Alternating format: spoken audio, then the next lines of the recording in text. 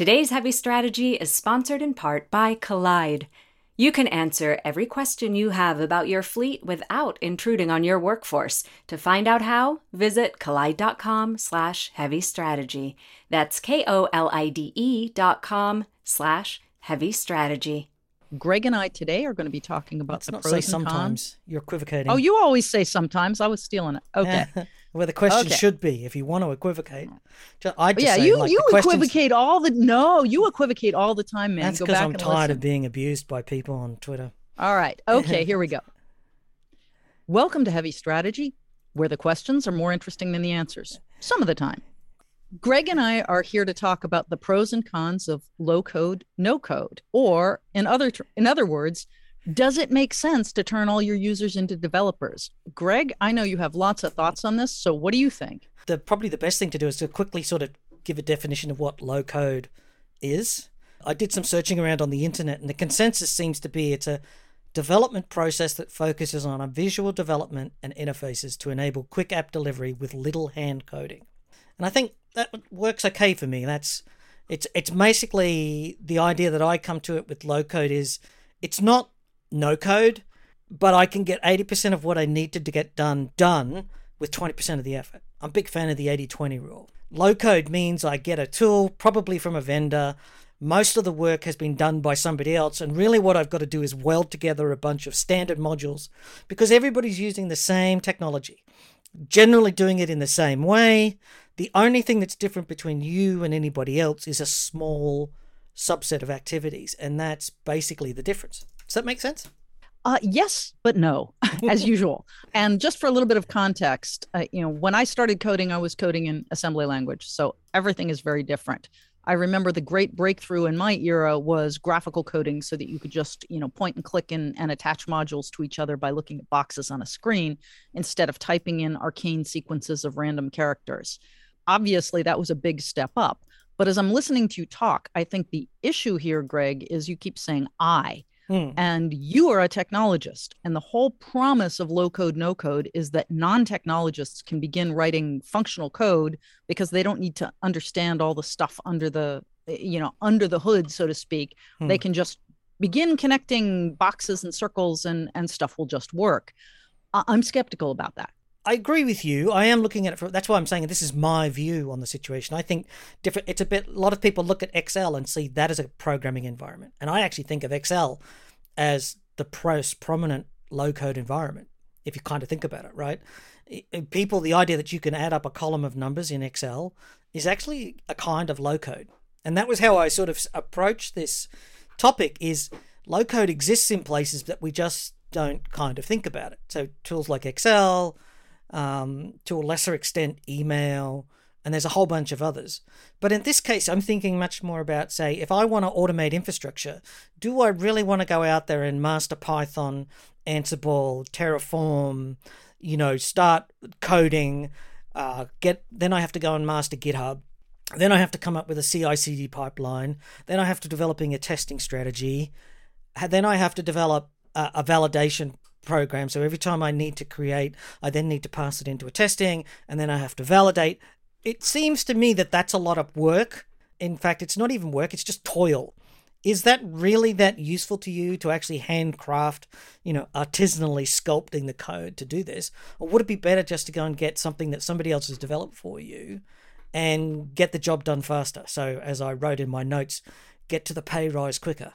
A lot of responses to that. I think the first thing I would say is I like the fact that you've kind of articulated a real target user base for this, which is technologists who are not coders. And I think in that scenario, as a matter of fact, that's no code is probably really, that's the sweet spot. That's where people with an understanding of what engineering must look like, an understanding of an engineering mind, but just don't happen to be Python gurus can really, that's a force multiplier for them. That said, what I'm listening to you say as well is, let's just ditch all the security and let's just ditch all the best practices and let's just throw code out there that happens to automate our infrastructure without any testing and without any validation and with no guarantee that the person doing it has a clue what they're really doing from a software development perspective. And to me, I just get hives. I could see that. So there's an uncontrolled environment. I think there's also a shadow IT perspective there. where a lot of no-code tools are so easy to adopt. They're often hosted in the cloud. So you look at the success of products like Snowflake as a data analysis tool. Like, that is a company that's now worth multiple billions of dollars on very little revenue, because people see it as a way to no-code their way into data analysis. So instead of going off and building, high-performance compute infrastructure and then hiring data scientists, to some extent, these people can go in, drag and drop some stuff together, and Snowflake does 80% of what you need to get a data analysis out. And I think that is the example that I was leaning towards, is connecting tools together increasingly in IT. Is the thing is, we had silos before and we didn't connect these things together. And now the convergence is happening. So we're seeing dev and ops merge. We're seeing infrastructure silos merge. We're seeing operations and infrastructure merge, DevSecOps, NetOps, whatever it is this week. That's the latest buzzword. And I think ultimately low code is an expression of, is especially valuable for low value activities, in the sense that common every day, like Excel, it does a great job of a pivot table. How hard would it be to create a pivot table for a one-off report? Well, quite difficult to go out and write a data extraction and da-da-da-da-da. But if you've got Excel and you've got the data and you just load it in manually, you can create a pivot table, within a couple of days. That's the example that's in the back of my mind as to why I'd want to do it. Well, that makes sense. And I sort of am smiling at the fact that you say low value. So basically, if you're doing something that doesn't matter anyway, do it in low code, no code. And I need to I'm joking. I'm exaggerating your perspective. But what I'm about to say is not the Nemertes perspective. If you talk to my colleague, John Burke, the CTO of Nemertes, he will talk about the many, many uses of low code, no code in network automation and infrastructure automation, the example that you pushed out, Greg. Yeah. So from that perspective, I just want people to be clear that Nemertes is actually, as a company, is a strong advocate of the whole no-code, low-code proposition. That said, as a senior level technologist, see all these gray hairs, my initial response is, oh, yay. I love that it makes coding suddenly very egalitarian, because you don't have to know all the icky stuff to code. On the other hand, my experience, when you give untrained, inexperienced people powerful tools, is that they do things very, very wrong. And the example of Excel that's been sticking in the back of my head is, there's something floating around on social media where someone went in and analyzed the financial analyses that many large companies did in Excel, and something like 50 or 60% of them had fundamental mistakes, the kind of mistakes that you'd have to report to the board. Because when you have people who don't know what they're doing, that's what happens. But I think those mistakes would happen just as equally in something else. It's not the tool. Absolutely. It is the fact that you're taking somebody who doesn't understand, fundamentally doesn't understand how formulas work, what validation is, software development methodology. For me, it's second nature. Anything that I create, I test, and I test it to destruction almost. And the way that I do it is very much engineering informed. It doesn't mean I catch everything, because you never want to test your own thing, but at least it's built into my head that you can't simply do something and assume it works. And in fact, that's a very, very basic assumption that most I like that argument.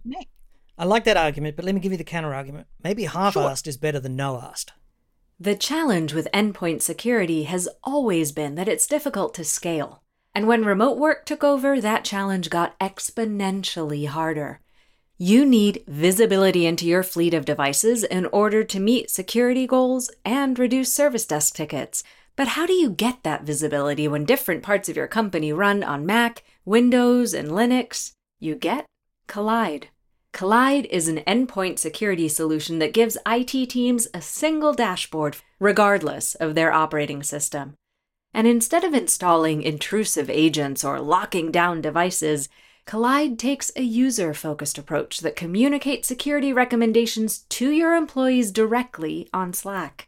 You can answer every question you have about your fleet without intruding on your workforce. Visit collide.com/heavystrategy to find out how. If you follow that link, they'll hook you up with a goodie bag just for activating a free trial. That's KOLIDE.com/heavystrategy. So the challenge here is, yes, there might be mistakes, but at least they've got some data. In so many companies, the fact that somebody's getting something wrong in Excel is certainly an issue, but it would be worse if they weren't doing it at all. So I half-assed would is better than disagree. no-assed. I would disagree. The kind of mistake that you make that should get board level visibility. Oh, I'm sorry. Actually, our profitability was negative this quarter. I should have inverted that cell. No, I don't agree. I'd rather have them say, sorry, it's going to take us another month because the programmer was busy than have something like that, which is why I liked your notion that there's a cutoff point. There's an area in which mistakes are tolerable and half-assed is better than no ask. Let me give you my counter for that. So my counter is that a lot of people become data driven. So you hear people say, I'm data driven. I want to see the data. I want to see the analysis. But what they also do is they then suppress their instincts. And you should be able to look at a report and say, that does not match my instinct. That's not correct. And so when people tell me that they're data driven or that the business is data led, I'm actually hearing incompetence speaking out loud. I know a lot of the times what they're actually saying is, I want to see proof. I don't want to just take your word for it. I need to see some sort of data to say that this is a valid statement or whatever. And I accept that. That's perfectly okay. But what we also see is when somebody puts a chart with lots of pretty colors in front of them, they just treat it like it's some form of, truth and cannot be challenged, and decisions must be made based on it without taking any sort of instinct or understanding of the business to it. Fair? Absolutely fair. And I'm 100% with you on this, because this brings up the point that I really wanted to make, which is if there is a way to counter my argument, which is training in how to think logically. And I think anyone who is going to be handed a low code, no code tool who has not already gone through a formal software development or computer engineering course or sequence of courses should be taught, here are the basic things to think about. Here are the basic best practices for doing things. And here's how to sanity check your output. Because what I've seen exactly what you're saying. And actually I've seen it in scientists and engineers who should know better, where they get an output that makes no sense whatsoever. And we look at it and go, well, did it ever occur to you that this over here can't be twice the size of that given the sample size or whatever? And they go, oh, no. So some kind of training that says not training to learn a particular tool, but training on how to think logically with any tool, I think would be imperative. The thing that is possible here is that because we lack the skills to create these tools from the ground up, the advantage potentially is that with low-code tooling, we don't have to have skills that obviate. So one of the problems that I have when I'm coding in Python is I'm so wrapped up in the process, checking it in and out of GitHub and blah, blah, blah, that I actually don't have time to do the testing that you're talking about, or to do the sniff testing or the business. You get lost in the flow, the writing code and the algorithms and reading from the database and all that sort of stuff. Whereas low code absolutely. Means, so the counter there is, if I'm doing low code, I've got more time available to apply my skills and experience to the data analysis, not to the data process. So there is a balance here to be struck. Yes, you're right. People could say, oh, this is so easy and just get it, and then fail. But on the other hand, they would have more time left to actually check the data, to validate that it's correct. Not that they will. Well, Greg, I'm going to stop you here because, again, you're falling into that the mistake of using I as an example. You are not the intended user. You are somebody who has been through engineering training and does have a long backlog of engineering experience. My concern is that the ordinary user might have more time to do this, but not know what to test for and how to run the sniff test. And I think that's where you can get really a lot of benefit from these tools, is if you take the base of users and run them through nothing specific to the process. As you said, the process is a distraction, but literally, this is how to think logically. This is how to construct a process that makes sense. This is how to figure out what the outliers might look like, and this is how to sanity test the results. Then I think you're cooking with gas. But unless you do that, you are running the risk of people using, almost the sorcerer's apprentice. Yeah. They have an enormous amount of power, and they don't understand how to use it for good. Yeah, I can agree with that. Yeah, that is a risk, but that's also a risk of somebody writing the project to custom develop an application for you. Absolutely.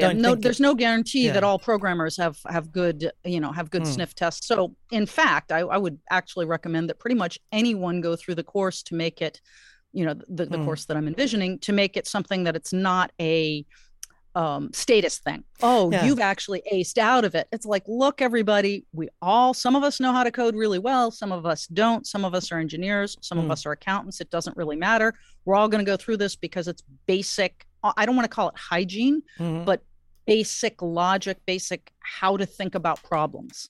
So let's talk about some of the negatives. I think we sort of laid out a case for it. There's a balance here, right? You're highlighting the risk is that people could come up with results without taking due diligence.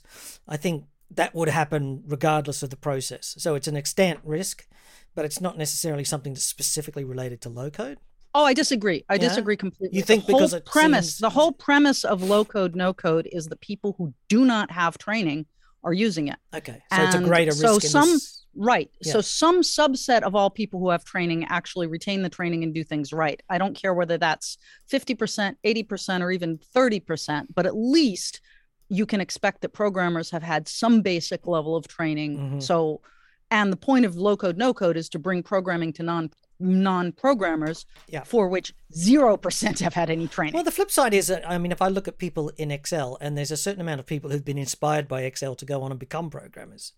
And this is true. And right. I love Excel for that because it is so logical. And I have friends who claim that they're not mathematical at all and they're not technical at all, who have better logical minds than 97% of all technologists that I know. Because they've had the discipline. The Excel taught them to think structured because they had to. The final aspect that's in the positives is the fact that it does address skills shortages. You are getting business outcomes without having to go and find specific skill sets. So like it or lump it, the shortage is real. Companies don't do a lot of work to promote new people, create new employees, to train, to educate. They don't really support education. And the skill shortage around technology, around integration of tooling is not there. And low code does address that. Fair? Well, another thing it does address, and I think it's important, is that it brings some of the technology challenges and possibilities to people who otherwise wouldn't know about them. So you have a whole bunch of business people who are not ever going to be technologists, don't want to be technologists, but now they better understand how technology can enable what they're trying to do. And that's actually very powerful in an organization, because the more people who understand the power of technology, the better decisions you're going to be making around anything that touches technology, which is everything. Okay, let's cover some negatives. There are negatives to low code. I think you've covered one of them. I've been covering negatives. Yeah, I think my big negative is that that is the Sorcerer's Apprentice. Yeah, but what are your thoughts? Lock-in. A lot of these low code tools have a high aspect of lock-in. You give them your data, and they have something. And if those tools become critical to your organization in some way, you become completely dependent on them. Think of, in my example, there would be, think of how many custom spreadsheets have been developed by companies that become a critical part of their reporting process. What happens if that was on an outsourced platform, on a cloud app or something like that? You are locked in and paying for that indefinitely, and you have very little ownership or control over that key step. I think that's a risk. You agree? Well, let me ask you an actual question here, because I'm not as familiar with the tools as some of my colleagues are. I would imagine that there is a way that you can quickly and easily diagram the business process that you are now coding and capture that for future reference, so that, heaven forfend, you decide to walk away from that vendor, you can then re-implement that same business process very quickly, because no code, low code, in a new tool. So I would argue that lock-in is actually significantly less with low code, no code than with traditional development environments. That would be viable. I could see it going both ways. I think it would be a subjective, depend on the platform, how much data was locked inside. Like for Snowflake, you have to upload all your data to their platform. Well, if you ever want to get that data later on, you may have to pay to extract Good luck with that. Yeah, or whatever the tooling might be. So I think it's a subjective, but it would be a consideration for me. Another angle that bothers me is the sales cycle, where people who are in the line of business are making choices, because a lot of these tools are sold like, just use it for this little thing. And the next thing you know, it gets used for a bit more, and then suddenly it's in a critical path somewhere, and it sort of creeps in the back door. It's really easy for people to adopt these tools. And I'm thinking of things like Salesforce. 20 years ago, Salesforce. Oh, yeah. Yes, absolutely. In fact, very funny story. I have a former colleague who when we adopted Salesforce, we spent a lot of time developing our own processes. And after we amicably parted ways, she left the company. She ended up getting her Salesforce certification because she absolutely adored the whole logical building out this reporting, which I thought was great. She's one of the people with that logical mind. That sort of crept in as a, contact tracing system, grew, and now look at what it is today. It's a whole. Now, if you chose Salesforce, and you can now hire Salesforce experts to do your Salesforce coding, which is not something you ever thought about as an application team. No, and all the other ones along the way seem to have faded away. There seems to be only one winner. All salespeople now are expected to have Salesforce skills and no others. It's kind of strange. Sometimes that can be both a strength and a weakness, in the sense that we talked about this in the shadow IT. And we talked about how recruitment companies are shadow HR. And we talked about how outsourcing your accounting, your purchasing, say your debt collection, is outsourcing your accounting. That's shadow accounting, right? In the same way here, the weakness around shadow IT is it sort of happens in the background when nobody notices. It can be that these tools come in as a shadow function. Yes, and I would like to leverage, build on that and highlight something that I think is a weakness. And I'm going to use a horrific example, but I think it's an important example, which is here in the United States, there is a movement that says best protection against an armed bad guy is an armed good guy. So there's a movement that says, oh, everyone and anyone should be carrying a weapon and trained to use it, whether that's teachers or doctors or, anyone. And my concern with that, aside from lots of other things, the main concern is that soldiers know this very well. You are either doing patrol or you're doing your job, but doing your job while doing patrol it diffuses your focus, diffuses your energy. So a teacher who's carrying a gun and staying very alert on how to use it is not going to be teaching as well as a teacher who's not doing that on average. And that's the challenge. And it's not, without getting into an extremely political hot button, the reality is human beings are not designed to do multiple very, very important things at the same time and do them all at the same level. And you need to be able to focus on something. So I that's viable. That was a concern for me, is just that idea that things creep in. So it's good for the product maker. They can often sell it on a very low entry point. They often don't have to do a lot of sales effort. So the product doesn't even have to be very good. And we've seen that with a lot of startups, where they produce minimum viable product and very proudly brag that they produced a trash product, and to see if customers want to buy it. Customers get burned all the way through this process over and over and over as the product pivots left and pivots right. And let me go ahead and sum up this, because I know we're getting sort of a little tight on time. It sounds like low code, no code has its space. You can certainly, where it's not a high, where the quality of code is absolutely essential and the answers have to be right. It also seems to be great for doing proof of concept, get something out there quickly to then begin to perfect and get better. And we also seem to agree that it would be helpful if the practitioners, even if they're not technologists, as well as technologists, get some training around good coding practices and how to sanity check your output for mistakes. So I think there's a place for low code, no code. I think the challenge for most organizations is figuring out exactly where it fits and where it doesn't. Yeah. The last one, of course, is security. So it does have to fit into your security strategy somehow. But that should be fairly obvious, data ownership, controls, access controls, who's going to do the authentication. Although I think increasingly with identity management becoming a thing, and becoming core to most IT teams, just being able to say this low-code tool just integrates with my identity management, my Okta or my Duo, and then that's all controlled. So there is. Yes, I agree. I agree. As identity management and as identity becomes core for cybersecurity, I think that problem actually is something that low-code, no-code solves. Yeah, and there's a whole bunch of other ones like who owns the data. Is the data secured? Where's the residential? But they're all the fairly obvious things that would be taken apart. This is, again, the weakness in easy to use, easy to adopt, but then all of a sudden you find something critical's gone and it's hosted in Russia or that. So they're the issues. I think, is there anything else that we haven't covered? I think it's a wrap. And just a highlight for everyone, first and foremost, if you liked this, please mosey on over to nemurdes.com and join our community. Greg and I hang out there. The episodes are announced there ahead of time, and we are happy to discuss what we've discussed with you. So please just hit nemurdes.com, apply for the community, We'll get you right in, and Greg and I will be chatting there and hanging out there and look forward to talking to you. Also, you can find this and many more fine, free technical podcasts, along with the community blog at packetpushers.net.